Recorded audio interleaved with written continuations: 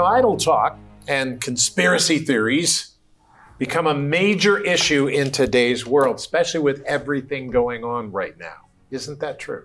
Good morning, good afternoon, good evening. My name is Rod Hembry. I'm Janice. And this is Bible Discovery TV. We are discovering the Bible, the Word of God. And as we do that today, we're talking about Timothy. We're reading from a passage that Paul wrote in 1 Timothy chapter 1. We'll be talking about it in 3 minutes' time. It's going to be a good one. Corey? I'm taking a look at the place where Timothy was stationed, the church that he was tasked with overseeing and teaching was the church in the city of Ephesus. So more on that later. Ryan? Today, Paul reminds Timothy of the history of the creation and fall of Adam and Eve. So today and tomorrow, you and I are going to review that foundational history as well. Very good. Excellent. Janice? I want to talk about the amazing grace and forgiveness of God. All right. Open your Bible guide. Let's go.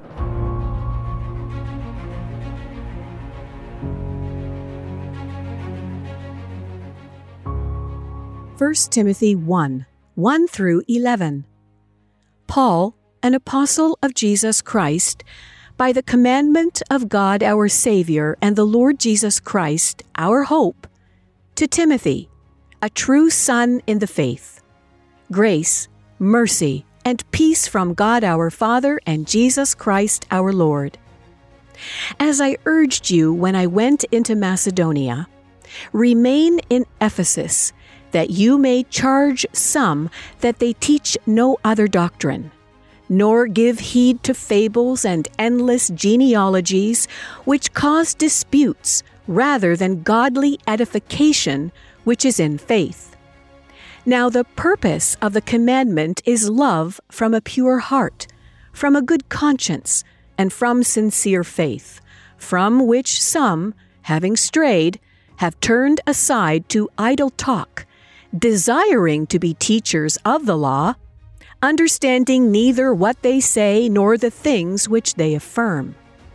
But we know that the law is good if one uses it lawfully, knowing this, that the law is not made for a righteous person, but for the lawless and insubordinate, for the ungodly and for sinners, for the unholy and profane, for murderers of fathers and murderer of mothers, for manslayers, for fornicators, for sodomites, for kidnappers, for liars, for perjurers, and if there is any other thing that is contrary to sound doctrine, according to the glorious gospel of the blessed God which was committed to my trust. 1 Timothy chapter 1, verses 1 through 11. 1 Timothy chapter 1 to 3 is interesting. Paul is getting personal now, and he's writing to Timothy, his friend, who he loves, his son, if you would. It's not his son, but it seems like his son, his spiritual son. And leaders in the church are very, very important. They are commanded in the scriptures not to just teach anything they want, but to teach the gospel of Jesus Christ and all that he commanded. Leaders in the church are told not to teach anything they want, but to teach everything that God commanded. Now, Matthew chapter 28, verses 19 and 20 says, "Go therefore and make disciples of all nations, baptizing them in the name of the Father, in the name of the Son, in the name of the Holy Spirit, teaching them to observe all things that I commanded you. And lo, I am with you always, even to the end of the age." Well, Paul told Timothy to stick to the truth of the scriptures when teaching. Timothy was a young pastor, mentored by Paul, and was sent to Ephesus to straighten out things on behalf of Paul. In his first of two letters, Paul writes a very pastoral letter to Timothy. Now, this is short, but a powerful book. It's very important for the church leaders everywhere, in every time. We must stay close to the Lord Jesus Christ and not teach what we desire, but teach only what God has commanded in His Word. Did you understand that?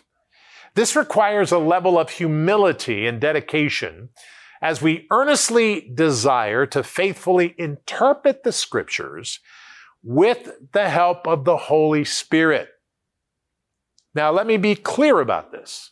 I pastored for many years at church, started a church, and there is absolutely nothing that I preached that I could do myself. I had to do everything, and the Spirit of God had to come through me. It was the Spirit of God. It was not me. I think we need to remember that, especially in today's world where pastors are made, great, powerful people who just do everything right and we just believe what he says. No. Believe what the Bible says. Now, we can support our pastors, and we should. But our pastors fail because they're human. Shepherds that don't fail, they go through a lot. But God is using them to speak His word. We need to remember that.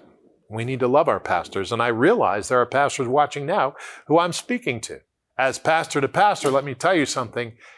If we do it on our own, we're going to fail. There'll be a time, but we'll fail. But if we teach the word of God, God will succeed in us. That's very, very important. And let me tell you something. We're talking about teaching truth today. Take your Bible guide and turn to the passage with us. If you don't have a Bible guide, why not? You need to write and get your Bible guide or call and get it, because that's how we continue on. New Bible guide for January is coming this month, so make sure you get on the list. Father, we pray today as we talk about teaching the truth,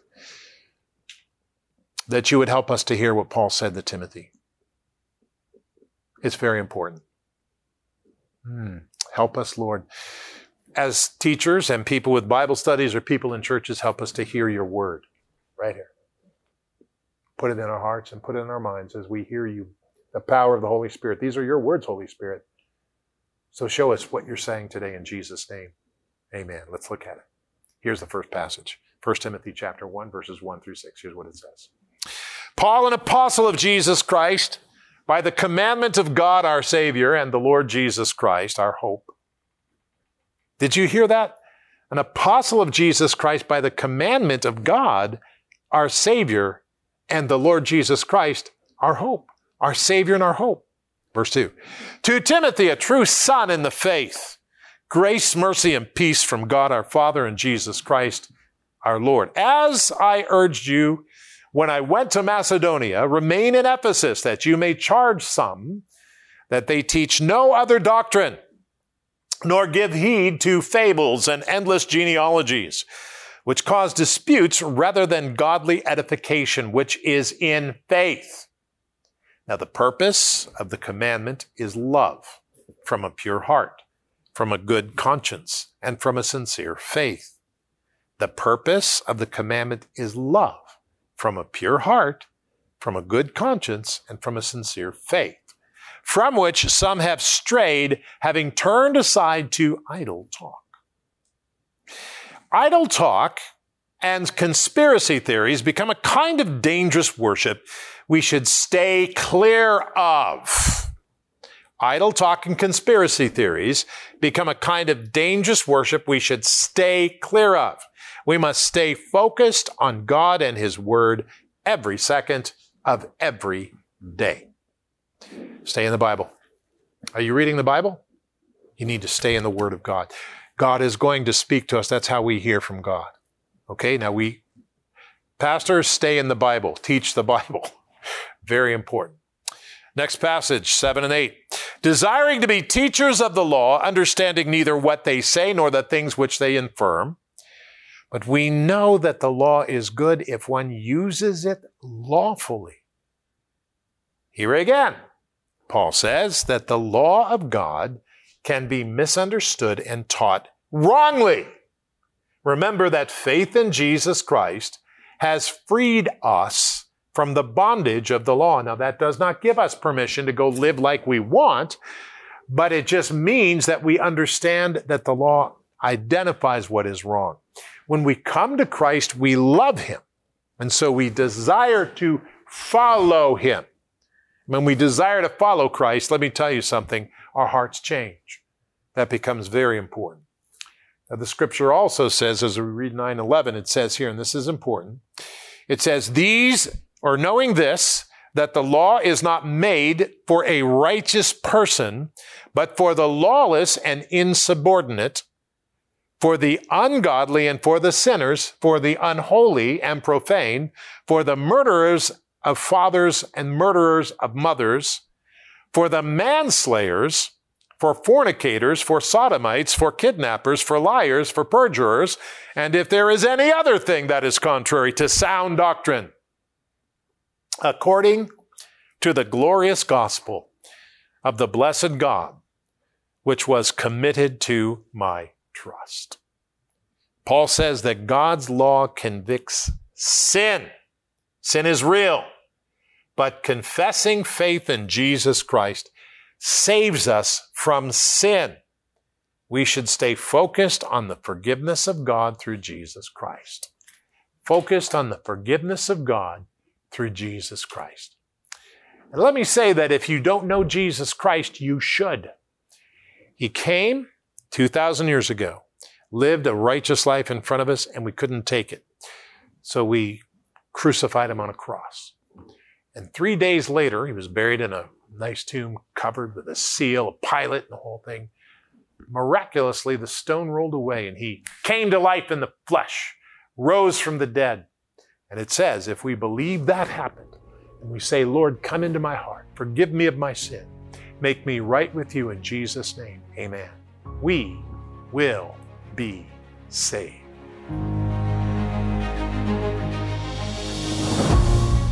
All right, well, as we learn from 1 Timothy and even the book of Acts, we could have pieced it together. We see that the Apostle Paul encouraged Timothy to stay in the city of Ephesus, which he did, really to counter false teaching that was going on and to lead the Ephesian church in proper doctrine, proper learning about the gospel of Christ. Now, today, you and I are going to be taking a look at Ephesus in particular because it turns out this was a very key city, a very strategic city for the spreading of the gospel. So it makes sense that the Apostle Paul would really want to make sure that the teaching here was sound. Take a look.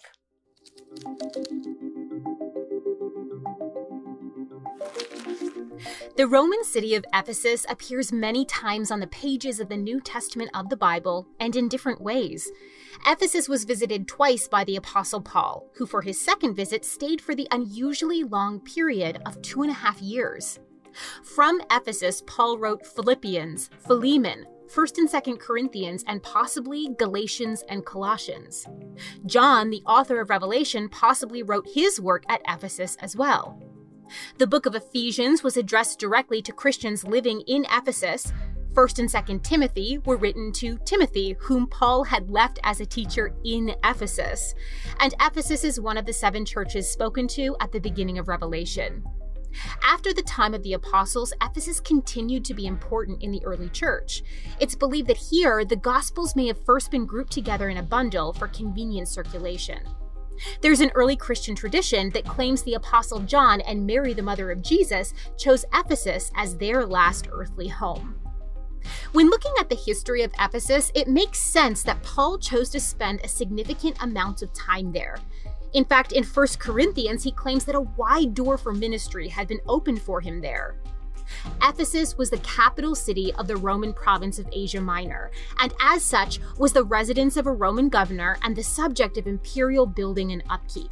It was a major port city that controlled sea and land trade and travel routes, and therefore had a constant stream of travelers and merchants.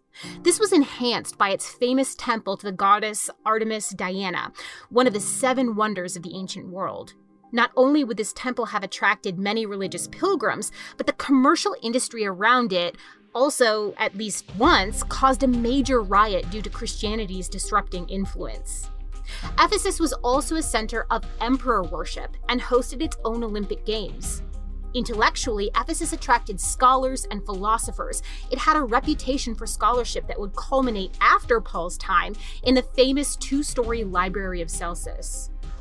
Ephesus was in a strategic location that facilitated Christian missions. There was a constant multicultural flow of people, religious pilgrims, and scholars and philosophers to evangelize. It's no wonder that Paul stayed to work in Ephesus and then left his trusted friend Timothy to continue the work.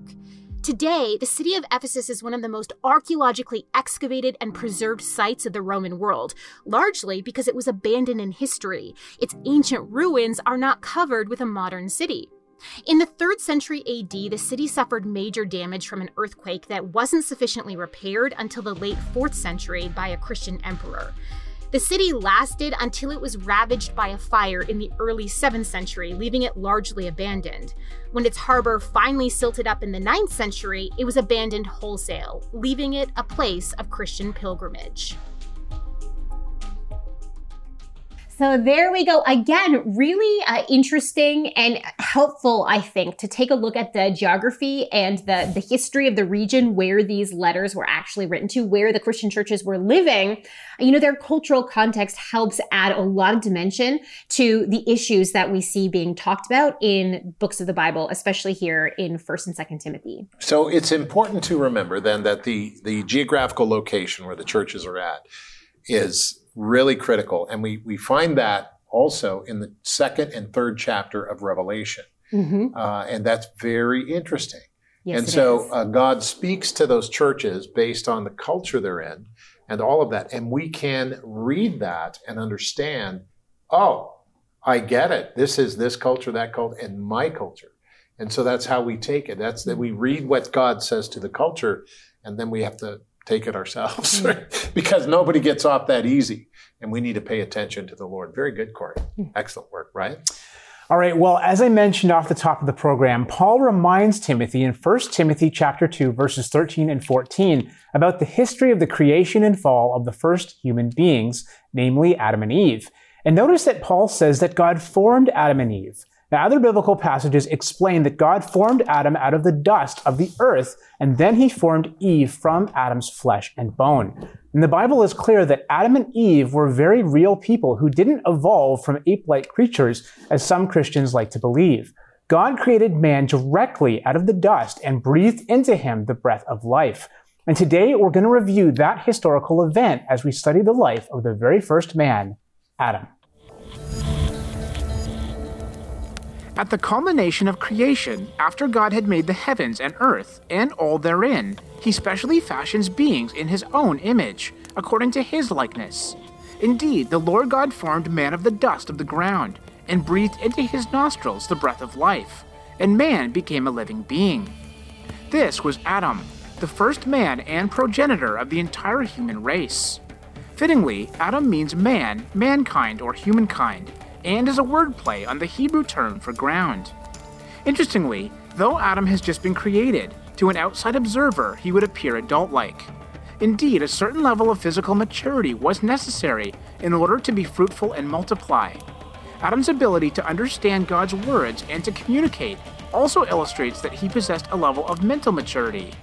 Indeed, once placed in the Garden of Eden, God commands Adam that he may eat freely of every tree, except for the tree of the knowledge of good and evil. For in the day that you eat of it, God says, you shall surely die. Then, in a display of his creation, God brings the animals before Adam to see what he would call them. Through this process, Adam realizes that none of them are comparable to him. He alone bears the image of God. As he is thinking on these things, he falls into a deep sleep. While sleeping, God takes out of Adam's side and forms the first woman. When Adam wakes and sees her, he says, "This is now bone of my bones and flesh of my flesh. She shall be called woman, because she was taken out of man." And they were both naked with no shame. Though God had provided them the perfect life, a tempter was in their midst. The father of lies comes as a crafty serpent and convinces the newly married couple to partake of the forbidden fruit. At that moment, their eyes are opened. Now subject to full exposure, they hastily cover themselves with homemade garments of fig leaves and attempt to hide from their loving father. But nothing is hidden from God. Sin has now entered into the creation, and God shows them the price for it: death. Before their very eyes, he slaughters an animal. The blood is for the covering of their sins, and the tunics of flesh is for the covering of their skins. On top of this, they are cut off from the life giver. God drives them out of the garden, away from the tree of life, and Adam is now forced to plant his own garden in the now cursed ground. Both spiritual and physical death began that day. Indeed, after 930 years on earth, and after fathering Cain, Abel, Seth, as well as other sons and daughters, Adam returned to the dust from which he came. Though Adam was literally the son of God, because of his fall into sin, a second Adam, a second son of God, would now be required to restore our lost relationship with our Creator. Okay, Janice? All right, we're talking about the amazing grace and forgiveness of God. You know, as I'm reading this letter that Paul wrote to Timothy, which really was his son in the faith, not a biological son, but he really mentored and cared for Timothy. And it's like he's giving kind of a mini testimonial here, starting at verse 12. And I thank Christ Jesus our Lord, who has enabled me because he counted me faithful, putting me into the ministry, although I was formerly a blasphemer, a persecutor, and an insolent man. But I obtained mercy because I did it ignorantly in unbelief. And the grace of our Lord was exceedingly abundant with faith and love, which are in Christ Jesus. Paul is testifying to Timothy of who he was and the transformation that took place in the man named Saul, transformed to the man that we know as Apostle Paul, because of the faith and the love and the mercy of God. And then we read that we're to be praying for all men, because it says here, let's read 1 Timothy chapter 2. Let's see my time, 1-6. Therefore, Paul says, I exhort first of all that supplications, prayers, intercessions, and giving of thanks be made for all men, for kings and all who are in authority, that we may lead a quiet and peaceable life in all godliness and reverence. For this is good and acceptable in the sight of God our Savior. Listen, who desires all men to be saved and to come to the knowledge of the truth. And listen, for there is one God and one mediator between God and men, the man Christ Jesus, who gave himself a ransom for all, to be testified in due time. These are the things that we need to keep in our hearts and in our minds. The amazing grace and the forgiveness of God. There are some of you that are sitting there thinking that you have gone too far, you've done too much, that God could never accept you, you could never be forgiven. I want to remind you, I brought this verse up a couple of days ago, 1 John 1 verse 9. He is faithful and just to forgive us of our sins and cleanse us from all unrighteousness. If we come to God in honesty and humbleness before him, recognizing who he is and acknowledging who he is, if you believe in your heart and confess with your mouth Jesus is Lord, recognizing who he is, what he did by dying on the cross to forgive us of our sins, and raising 3 days later in the flesh, giving us the gift of eternal life, that when this earthly body perishes, our spirit will still be alive with him. That is the hope that we have. That is the knowledge that we have. That is the truth that we have. Jesus said, I am the way, the truth, and the life. No one comes to the Father except through me. If you come to him with that in your heart, knowing who you are, knowing who he is, you will be saved. He is faithful and he is just. You haven't gone too far. But if you turn away, you've turned away. This is a gift. Jesus says, come to me, all you who are weary and heavy laden, and I will give you rest. He offers it to you today. Are you going to take it or not? We can wrap up a gift and we can give it to someone, but it's up to that person to unwrap it, to take it and receive it. God has given you his son. And so you need to make that choice today. If you've been sitting on the fence, if you've been saying maybe tomorrow, maybe the next day, you know what? We're not promised the next day, are we? Don't wait. Don't put it off. Accept the Lord Jesus today. Come to him, believing in your heart, confessing with your mouth that Jesus is Lord, and he will save you. In Jesus' name. And I want to encourage people who are watching, we need to pray for the things going on in the world because it's very, very challenging. We need to pray for everyone. And Father, I pray right now, and all of us pray, whether we're watching this on our phones or whether we're watching this on the internet, wherever we're watching it on stations, I pray that you would help us. And I pray that you would help the people and remove the demonic forces from getting a hold of people and making them do crazy and unhumane things.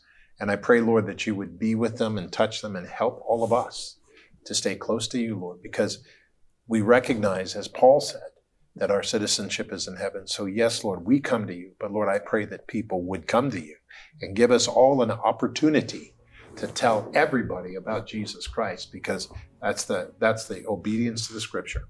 Thank you, Lord, for Matthew 28. And I pray, Lord, that we would also read that tonight. That's very, very important. In Jesus' wonderful name and powerful name. And we all said together, amen, and make it so, Lord Jesus.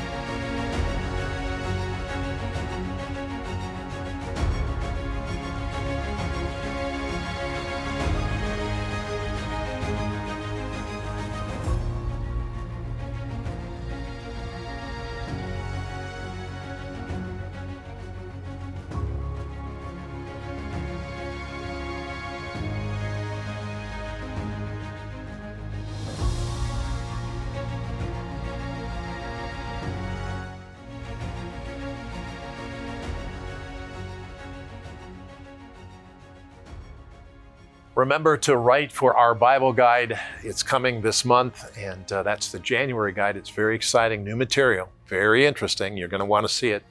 And also, it is just something that we need to do as we read today. The world is a mess, but God has spoken to us about this, Matthew 24 and the whole rest of it.